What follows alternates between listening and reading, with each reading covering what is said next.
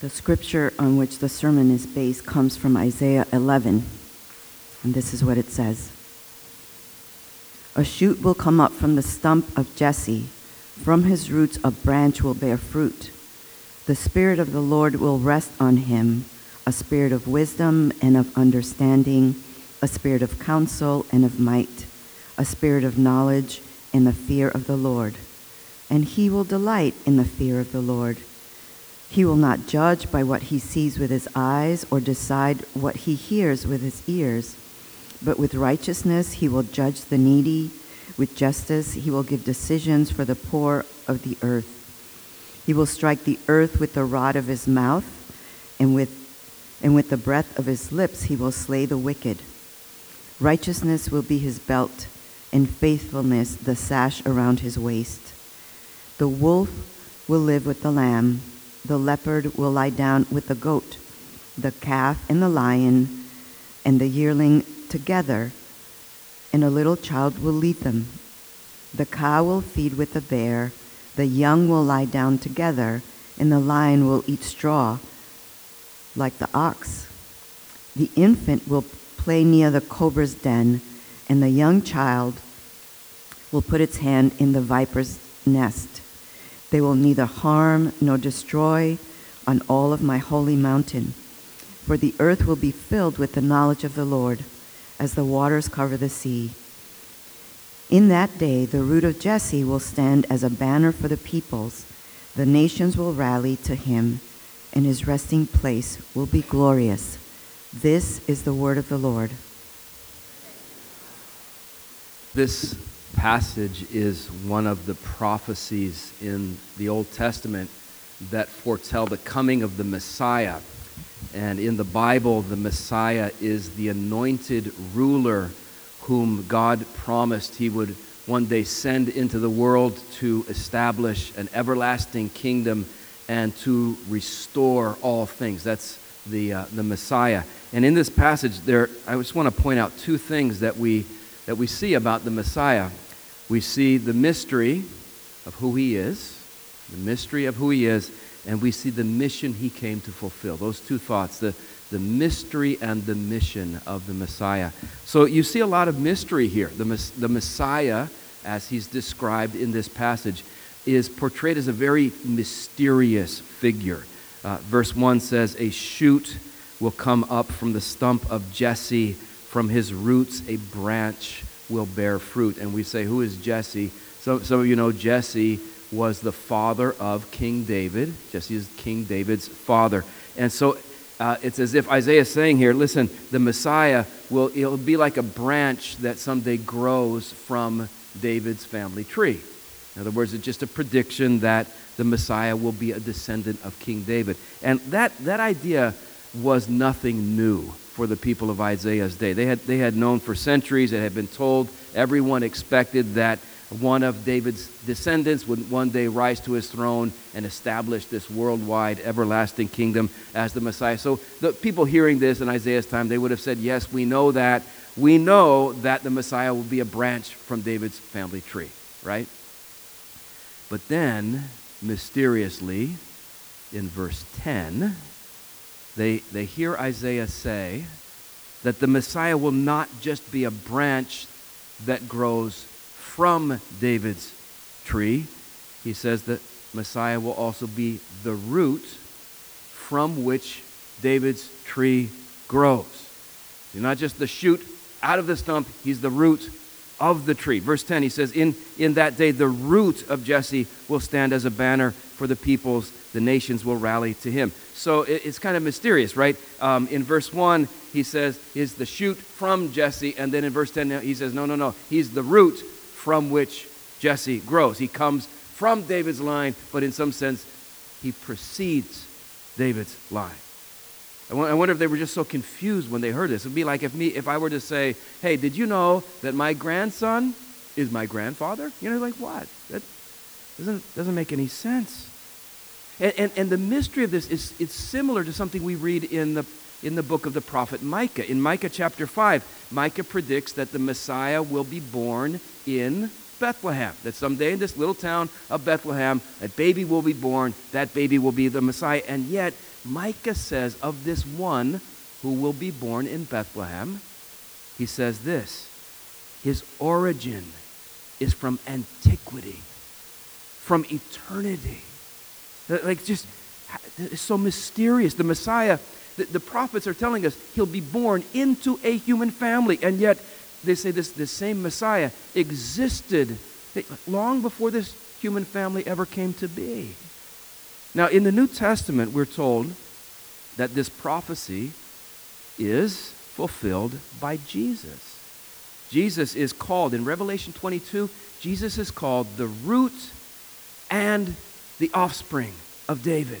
He's both the root and he's the branch that grows from the tree. Jesus was born into a family that genetically, if they had 23andMe back when Jesus was alive, they would have done the swab, they would have done the test. They would say, oh, genetically, you descend from King David. He was born into that family, right?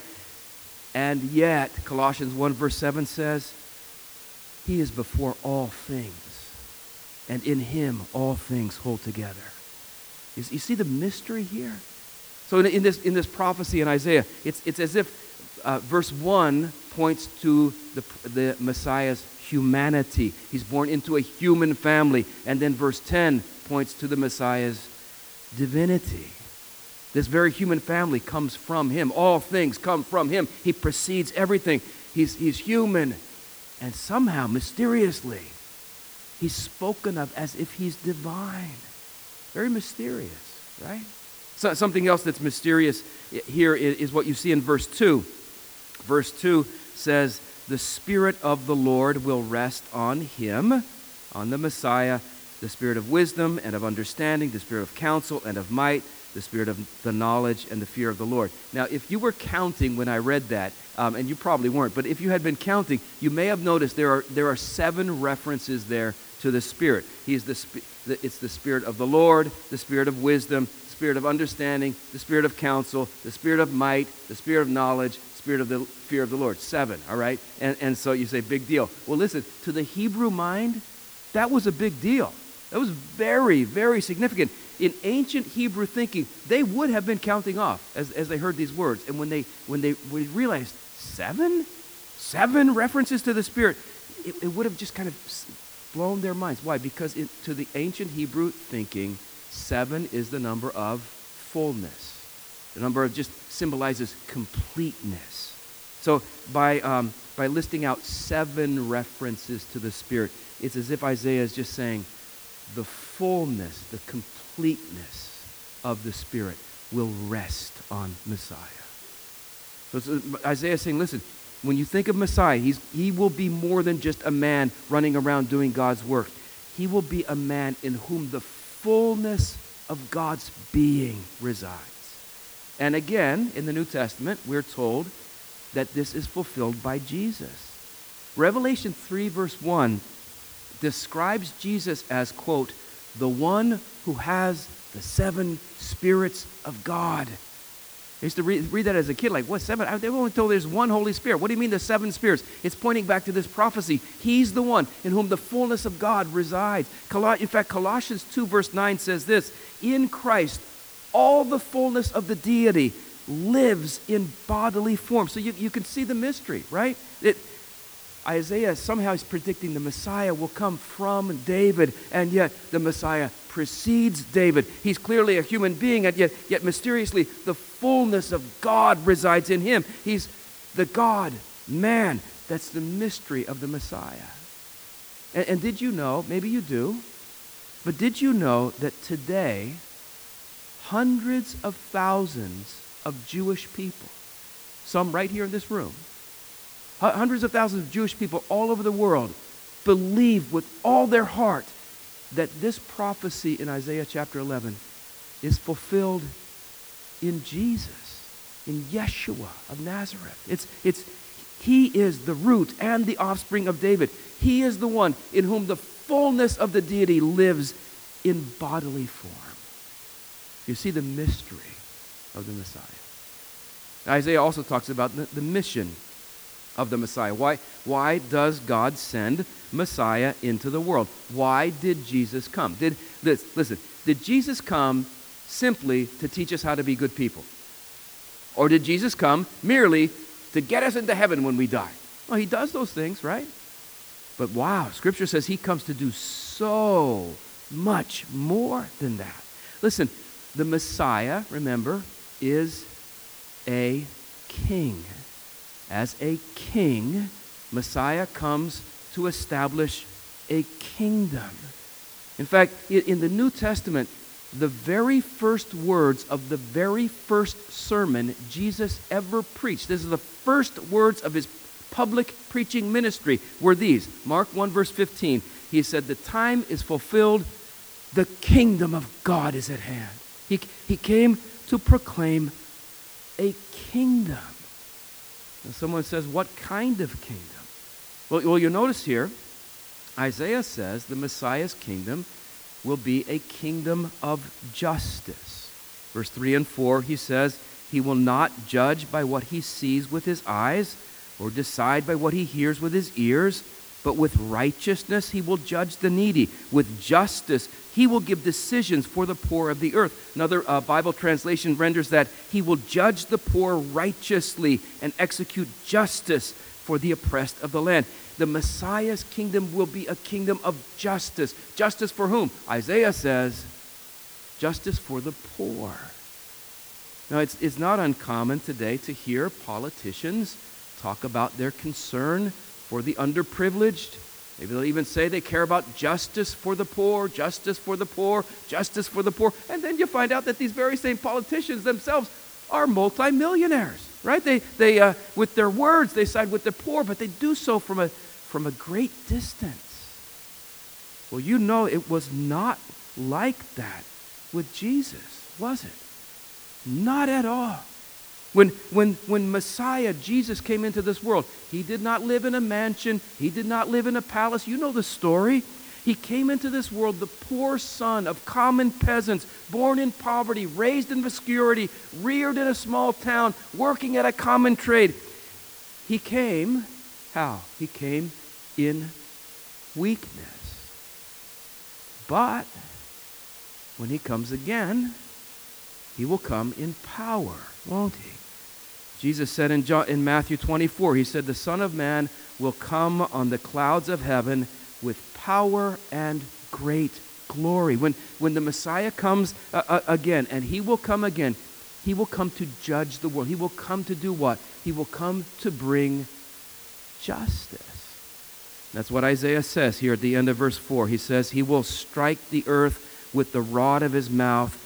With the breath of his lips, he will slay the wicked. One Old Testament scholar named Walter Kaiser wrote this about that verse. He said, the Messiah will demonstrate perfect justice before all peoples as he champions the cause of the poor and the oppressed. He will spill his wrath over on the wicked as they're dealt the stinging blow of his judgments. Just one word from his mouth will be enough to slay them. Thus, he will not pull back from dealing with evil, and there will be no opposition to his government. Some of you, I know, you ache and you yearn in your heart to see justice brought to this world, in particular for those who've been deprived of justice, the poor, the oppressed, the marginalized. I wonder does it thrill your heart to know the Messiah brings a kingdom of justice. Now, we all know that often those who have been appointed to positions of authority, those who are supposed to institute justice in the land, often they fail to do that, right? But Isaiah says the Messiah, he will not fail at all. He will not fail to bring justice at all. In fact, here's what Isaiah says, verse 5. He says righteousness, or you could translate that Hebrew word justice. He says righteousness will be his belt and faithfulness the sash around his waist. What does he mean when he says righteousness will be his belt? I recently saw a news report where they were interviewing a woman named Patricia Imbroy. And Patricia Imbroy is an official with the New York City Transit System, and they were interviewing her at the lost and found department of the MTA, which, by the way, if you lost something on the train, it's at the 34th Street stop on 8th Avenue, all right? And they were interviewing here with all this stuff behind her, and apparently every year 30,000 items are left behind on the subways by people who get off the train. Maybe you've left something on the train, and they leave it there. So they showed the pictures. They've got, in this place, they've got bicycles and backpacks and wallets and more iPhones than you can ever count. And she said they've even found dentures and prosthetic legs on the subway that people leave behind, all right? But one thing I would imagine they don't get a lot of at the MTA, Lost and Found, are belts. I mean, listen, 2.4 million people ride the subway every single day. Almost no one ever loses their belt there. I mean, you don't lose your belt. Why? Because once you put your belt on, you know it. You put that on, you buckle it on. It's not falling off. It goes everywhere you go. It's always with you. And that's the image here. Isaiah says, listen, for the Messiah, righteousness will be his belt. Justice and faithfulness, the sash he ties around his waist. He will never, ever, ever lose it. He will never fail to institute justice. So, what is the Messiah's mission? He comes to do what? Bring a kingdom. What kind of kingdom? Well, Isaiah says first, it's a kingdom of justice, right? And then secondly, he goes on to say, it is a kingdom of peace. Verse 6 through 9. I love these verses. Gives this very poetic description of all these very strange pairings of animals that are together. You've got the wolf with the lamb. You've got the cow with the bear. You've got the leopard with the goat. Listen, if you were designing a zoo, right, you would never put these pairs of animals in the same cage together. You would never do that, right? And you would never turn the snake pit into a petting zoo so little children could go in there and pet the snakes and put their hands in the viper's den. Why would you never do that? Because if you think about it, it's so obvious. Each of these strange pairings of animals, right, is a poetic description of what? A poetic description of a situation that in this world will always lead to conflict. Wolves eat lambs, bears kill cows, leopards hunt goats, snakes bite children, right?